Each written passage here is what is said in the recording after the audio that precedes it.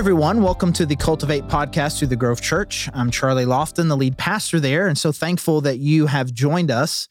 And we are now in episode 3 of a series we're doing. We're kind of exploring Mormonism, kind of what this religion is. What do they believe? Is it a Christian religion? How is it different? Kind of exploring just kind of the theology of it. And so if this is your first episode, you found this, I encourage you to stop and go back, catch up, because they're definitely building on each other. We're kind of progressing. And in the initial outline that I gave Scott, I guess I should introduce Scott. Scott's here. Hey, Scott. Hey. Got Scott Sutton, who is an elder, small group leader, long time member of the Grove, is here with us. And some of you may know Scott. Some of you may not know Scott. Some of you may know who Scott is, but you don't know that you know who Scott is. And I do say this every episode. I'm just going to keep doing it. Scott, if they don't know who you, if they might know who you are, how would they know you? It wouldn't be by my muscles, so it's probably because I don't wear shoes. It'd be called the guy that doesn't wear shoes, front left, doesn't wear shoes. Scott Sutton, elder, leader, awesome dude at the church, and expert, kind of knowledgeable about the Mormonism. You've had just a lot of interactions with them, and just God's given you a lot of wisdom and a heart for that. And so you've been sharing that with us, and I really appreciate it. And so we kind of started with this idea of people talk about Mormonism as a cult, and there's lots of different definitions. And for a Christian cult, we kind of had one of these little kind of pop definitions of it's something that has maybe a front-facing agreement with Christianity, uses the Bible, talks about Jesus, but it's a cult because it's wrong in the worst of ways, in the most serious of ways. And we've talked about God, that God is not an eternal creator God for Mormons, but a glorified person from another planet who got, I don't know, for lack of a better word, a promotion, an upgrade, a spiritual, physical upgrade into being the God of his own planet. And so now we find ourselves on a similar journey on our planet to become theoretical gods of our own planet. So we got a God who was a created person on another planet, and then we were pre-existing spirit children of this God. Yep. So you got Jesus as the firstborn and our big brother, who did not die for sins in the way that we think, sin is not the crippling division that happens between us and God, where we need to be reconciled back to God. We need to be forgiven and brought back into relationship. But sin is more just it's an obstacle in our path. An obstacle in the path. Okay. And so then Jesus died to kind of unlock a door is kind of the analogy that you were using. And so, but then the real work that happens in life is something that I do. And we touched on this. I'd like to touch on it a little bit more. It's like, so, because I've always thought of, and I describe it like that as much as any religion there is, Mormonism is a works-based religion. But then they'll say that they're not a works-based religion. So I ask you, are they a works-based religion? And what do you mean by that? Yeah, no, I think that's a really important question, because I think that's where, again, Christians who are trying to engage Mormon friends on this might get tripped up a little bit is we come in with this maybe preconceived idea that, oh, this is a works-based salvation. And they'll say, no, it's not a works-based salvation. Like, Jesus is the only way to be saved. And so then we get a little bit tripped up about, okay, wait, do I believe the wrong thing? And so again, it kind of comes down to semantics. So with Jesus unlocking that door, that our salvation could only have been done by Jesus, and he did it for everybody. So we're saved in that way. There are a few different analogies that are used for that, because again, that is a fundamentally different Jesus unlocking the gate to allow us to continue our progression than Jesus has done all things as the reconciliation. The work is finished. We have eternal life by the act of Christ and none of ours alone. And so, some that they'll use is and then one that I like to kind of, I love hearing their parables, because, no parable is perfect. No metaphor is perfect. Every metaphor breaks down at some point. And because of that, it's not necessarily trying to, spar with them, but it gives you a chance to really understand some fundamental truths. And that's, I think, why Jesus taught in parables so much, because it really helps you just to visualize truths that are otherwise hard to visualize. And so one analogy they use is this idea that you wake up and you're in the bottom of this really deep pit, and you see that there's a hole up front, there's light up front, and Jesus is up there kind of cheering you on to get out of that pit. And so you look around you got some debris, some sticks, some rocks, and you start to pile them up and try to climb your way out of that pit. And you get to a certain point where you have nothing more to pile up, you're standing on your tippy toes, stretching it out, like trying to reach the top, and you can't quite get there. Right. And that's where Jesus pops his head back over and throws you a rope or extends his hand to help you get that last little bit that you couldn't have done on your own. And so when we talk about a works-based salvation, could you have gotten out of that pit without Jesus? No, you had to have Jesus. However, you had to do quite a bit of work to get to the point that Jesus could pull you out of that pit. And so it's that's where the semantic it's a little bit. And so, the way I like to turn that analogy is that I wasn't awake at the bottom of a pit trying to climb my way out, that I was dead in the bottom of a pit, dead in every way. I was spiritually dead, physically dead, relationally dead. And Jesus descended to the bottom of the pit, brought me out of the pit, and brought me back to life. That the work is completely done by Christ. And so I think in those pictures, you can start to see just the implications of, if I'm climbing my way out of a pit to hopefully to get within arm's length of Christ, that's different from I am powerless and Christ is only powerful. Well, that's good. That's a good way. That's a good way of taking it. It's like what we think of as work salvation. We have different definitions of those things. And I remember I was a night manager at a Chick-fil-A when I was in seminary, and a lot of the teenagers that I would hire to work night shifts, a good number of them by percentage were Mormons, because it's a good friendly place to work, and it's closed on Sundays. Yep. And they were great. And I remember I was interacting with this one guy. He was a little bit older. He was a senior, and I could tell he was disenchanted with Mormonism, but he couldn't quite really move towards Christianity. And this was the conversation we had. It's like, I do not understand why you say that you are saved by grace alone. That doesn't make any sense to me. And he would just talk to me. He's like, it's just, you have to do something. Like you have to do something to get it. Like it's a value. You can't just do whatever you want. You could just tell behind it was Christian teenagers that he knew who were like, man, I got saved when I was 8, so now I can just do whatever I want. He was disenchanted by that. And so he told me this, he used this parable with me about a dude that was a kid that wanted a bike. This kid wants a bike, and he goes to his dad. He's like, "Can I have a bike?" So, yeah, you can have a bike, but you have to pay for it. And so the kid, he's doing chores, he's asking for money, saving up birthday stuff or whatever, and he's putting all his little nickels and quarters and dollar bills in the jar. And after a certain amount of time, goes to his dad. He's like, "Do I have enough money for a bike, Dad?" And he's like, "Oh, well, let's go see." And so they go to the bike shop. He dumps the little coffee can out there, and there's money everywhere. And the guy behind the counter is counting it up, and it's like $72, but the bike is $150. And so, "Is that enough, Dad?" "Oh, it's enough." And so the son is back there. He's looking at the bike and is super excited. And while the kid's not looking, he puts $78 out there to make up the difference. Right. He's like, that's what it is. And similar to you, it's like, man, I understand that metaphor. And it actually, in its way, if I were going to describe works-based salvation, it's actually a fairly beautiful version of kind of a Jesus plus works deal. Except that, like you said, dead people can't earn money. Right. There's so many different ways to talk about the metaphors. Like the kind of currency that I can generate can't buy a bike. Mm-hmm. Like that money can't spend here. It's not good money. Or the more brutal illustration would be, I killed a your money's dirty, right? There's like the things that we do aren't good enough to create the wealth that would be needed to achieve the thing, much less like, okay, I'm going to buy salvation. I'm going to buy perfection. Right. How much you got to put in like, if I were going to take everything that I have, like, hey, I got $1 penny. And Jesus is like, great. It only costs $17 trillion. Right, Thanks for doing it. And really, it's an insult. It's an insult to a gift for sure. If, as the Bible says, that salvation is a gift, somebody hands you a priceless gift and you hand them $5. Right.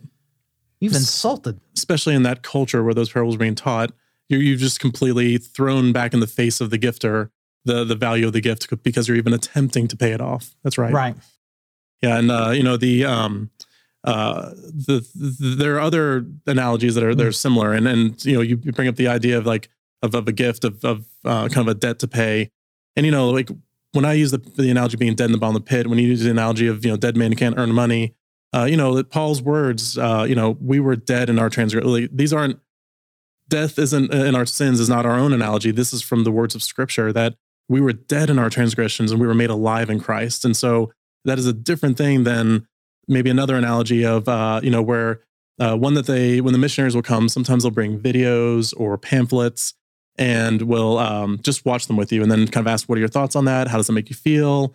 And one of them that I remember really clearly is this picture of this young man who's trying to get out, start his own life, but realizes he's a little bit short on cash flow to make that happen.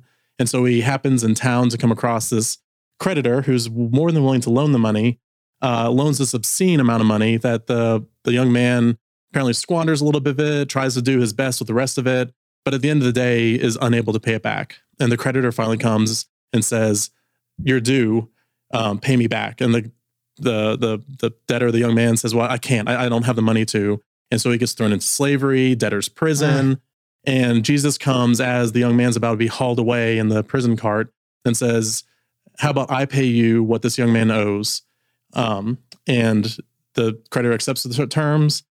And in some ways, you could say the story should just end there. That's still not a great analogy. It still has a lot of problems, right? Especially if you think about the creditor being God. Who's the creditor? Right? Yeah, for sure. And so it still has problems, but at least if it stopped there, you have a picture of Jesus has done everything. I have done nothing. All I can do is screw things up.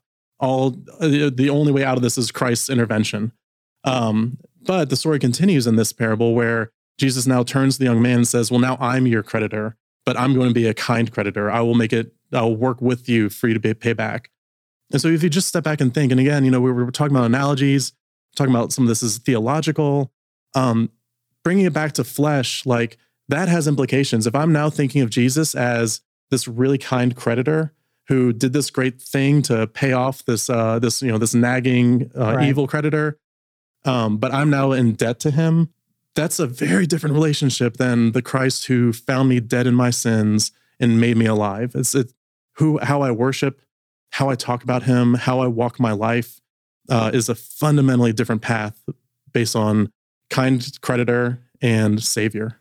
Wow, it's really good. I mean, and then it's like, Jesus in that parable, and all of these parables, he's nice, he's good, but in no sense is salvation or anything that Jesus is doing, in no real sense is it a gift. Right. It's not a gift. It's a loan with really friendly terms. Yeah. Right. Because even in the bike analogy, if we can, that's not the end of it. It would based on what I understand about Mormonism. Yeah, you've got the bike, but you owe dad the $78. Yeah. Right. Yeah.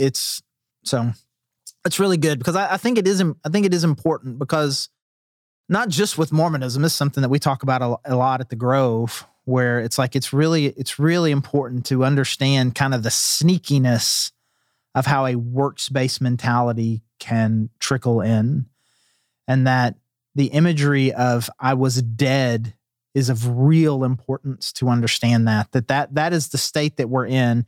It's not that before you're a Christian, you're not capable of doing anything good, but as far as this particular aspect of your relationship, my position with God, I'm not an active person that can generate credit. Yeah, absolutely. I am dead, and the things that it's described that Jesus can do, I can turn old things into new things. I can make dead things alive. Mm-hmm.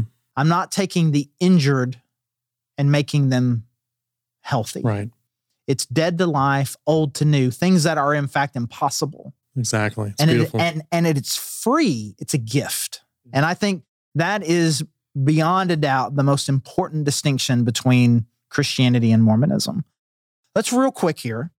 Some of the things I think is important. We've kind of touched a lot on the theology, but I think it's important, especially for those of us who maybe have family members that are Mormon or friends that are, or find ourselves like you, maybe just finding ourselves interacting with them a decent amount to kind of know a little bit of the history. We've talked about this a little bit. We've described a Joseph Smith, who is the founder or OG prophet, right? Yeah. Of Mormonism, as someone who was disenchanted with what he saw, the Christianity that he saw, and wanted something different. Yep. So how did this new different come about? And don't tell it, tell it the way they would tell it. Yeah. How did this come about? Yeah. So that's good. So yeah, so Joseph Smith, grew up again, New England, New York, kind of revivalist time. And so there's a lot of religious fervor at that time. And so it's kind of swarming about. And so he's kind of caught up in this, and the way he tells the story, and the story changed a few times over the course of his life. Aspects of it changed to fit his theology as it changed. Won't get into that, but the way he tells it is that he was basically trying to figure out all these denominations, Methodist, Baptist, Presbyterian, are all saying, come to our church, come to our church. And he's trying to figure out which church is the right church. And so he goes out to a grove behind his house, prays, and is visited. This is where it starts to change a little bit. The final retelling of the story is that it was God and Jesus separately visiting that basically tell him that none of the churches are true, and that he's actually been called to restore the church that was lost 2,000 years ago. And the way they tell that is that there was Jesus, he died and rose again. You had your 12 or 11 disciples at that time. They did their best, but when they died, all the gospel and the truths that come with it died. And then Christianity became this lost, disheveled, broken, wrong religion. That Roman theology crept in, or life and theology crept into it, and it became this completely abomination of what Jesus originally set out to do. And so they say that for 2,000 years we were just like grasping at straws, and then when Joseph Smith prayed that prayer, God restored what had been lost 2,000 years ago. And one of the things that was lost is having this kind of living prophet on earth that hears directly from God. And even this gets a little bit problematic sometimes in the church, the Mormon church, is the teaching that I can hear from God, but this person hears directly from God. And so there's been a succession of prophets since Joseph Smith. So he basically, from that point on in the Grove, was directed. You got to stop saying the Grove. Oh gosh, yeah.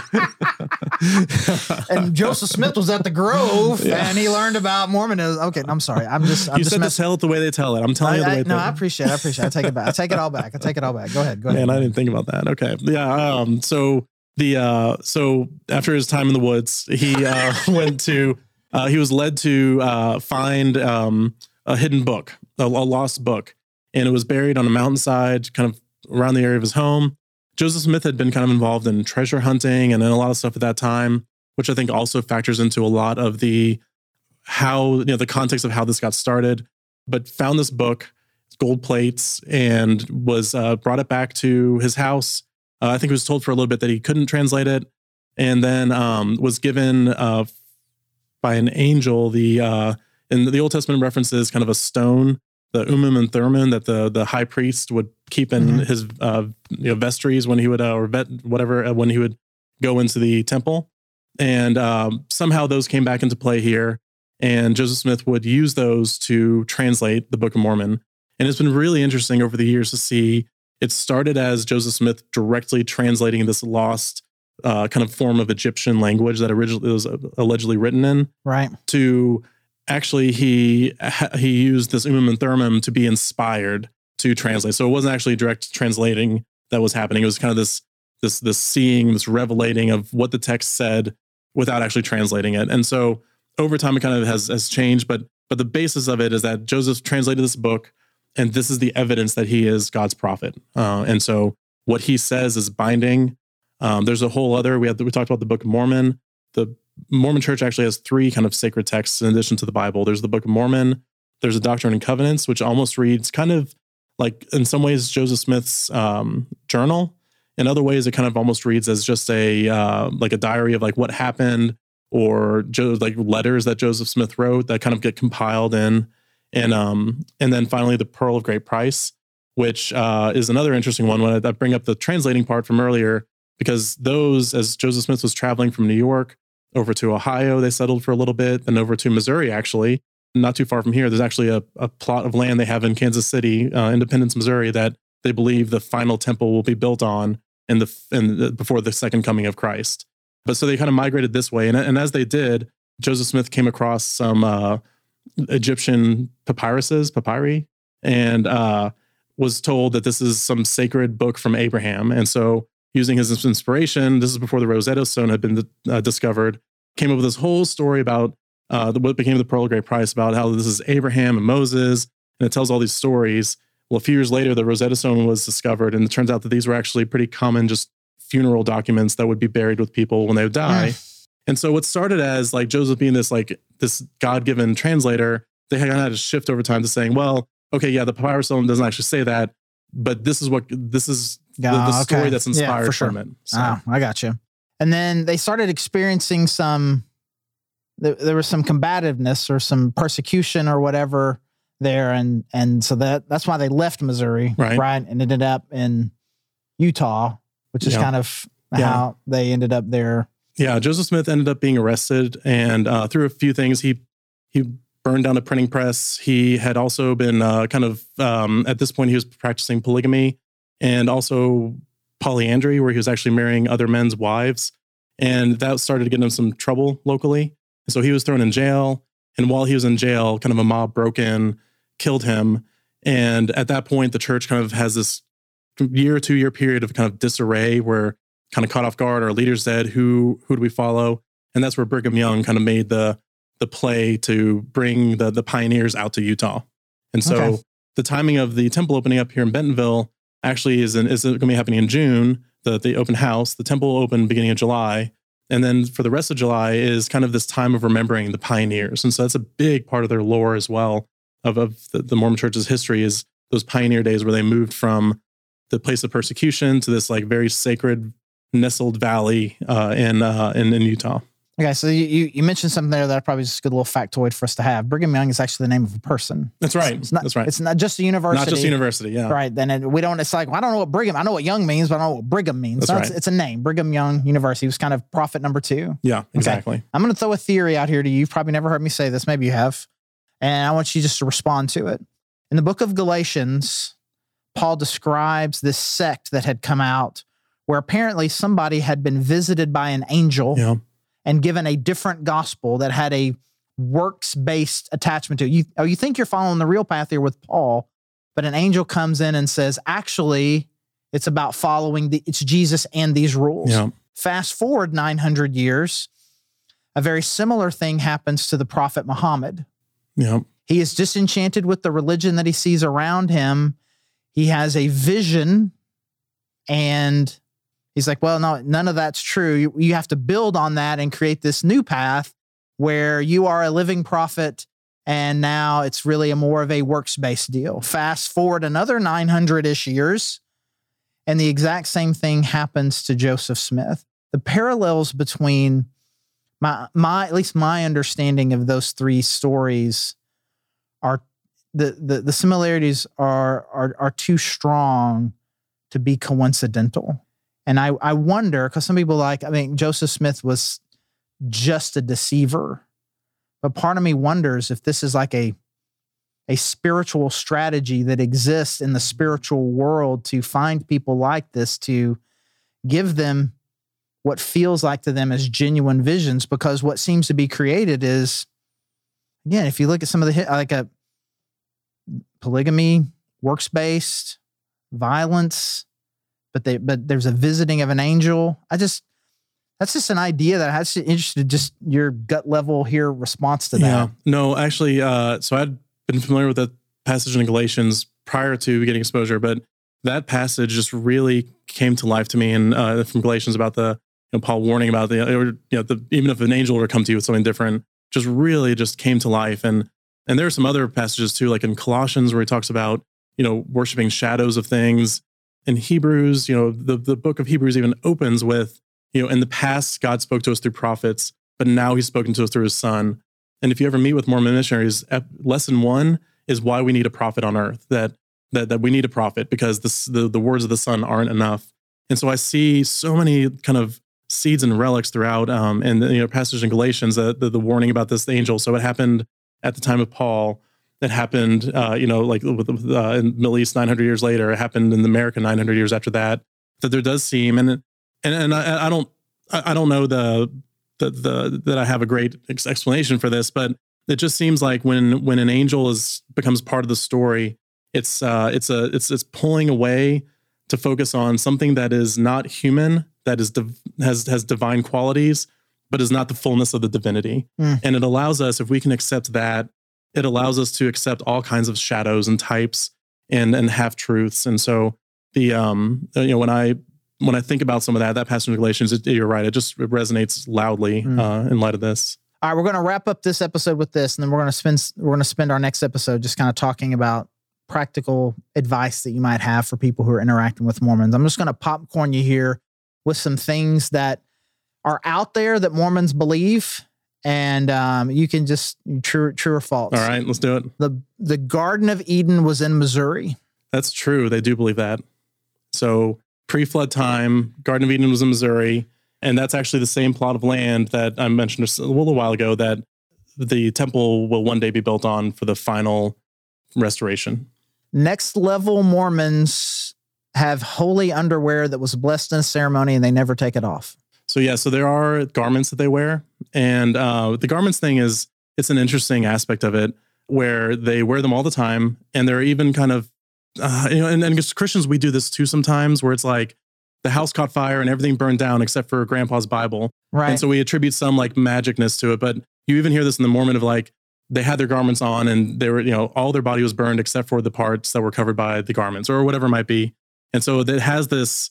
It's just this interesting aspect of it. But yes, true. They do have garments that they wear underneath their clothing. Mormons used to not drink caffeine, but then the Mormon church bought stock in Pepsi. And after they bought stock in Pepsi, drinking caffeine was okay. So I'm calling false on this one. It might be true, but in everything I've ever read and spoken to, the original, so I mentioned the Doctrine and Covenants being one of those sacred texts. Within there's what's called the Word of Wisdom, which is just this little passage. We attribute a passage of the gospel, the Good Samaritan. Well, They have this little passage, they call it the Word of Wisdom. And what's spelled out in there is not to drink alcohol, not to use tobacco, not to drink hot drinks, and not to and to only eat meat sparingly. And so that's what's spelled out in there. There's really nothing in there about caffeine. So if it ever arose, it was kind of more of caffeine does something, has an effect on me. So I'm just going to abstain from that too. And so it almost became like a +1 to the original command, but was never in anything that I've seen an actual command about no caffeine. And a lot of Mormons I know will happily drink caffeine to this day. Okay, this is some of those were kind of lighthearted. Maybe I should have started with this one and worked my way towards the lighthearted. Black people aren't really fully human or aren't fully God's blessed spirit children. Yeah, that's a hard one for the church. They, for a long time, held on to this idea that the mark of Cain that's spoken of in Genesis. So Cain being, who killed his brother and, God cast out of the presence and he became this wanderer, that the mark of Cain was actually dark skin.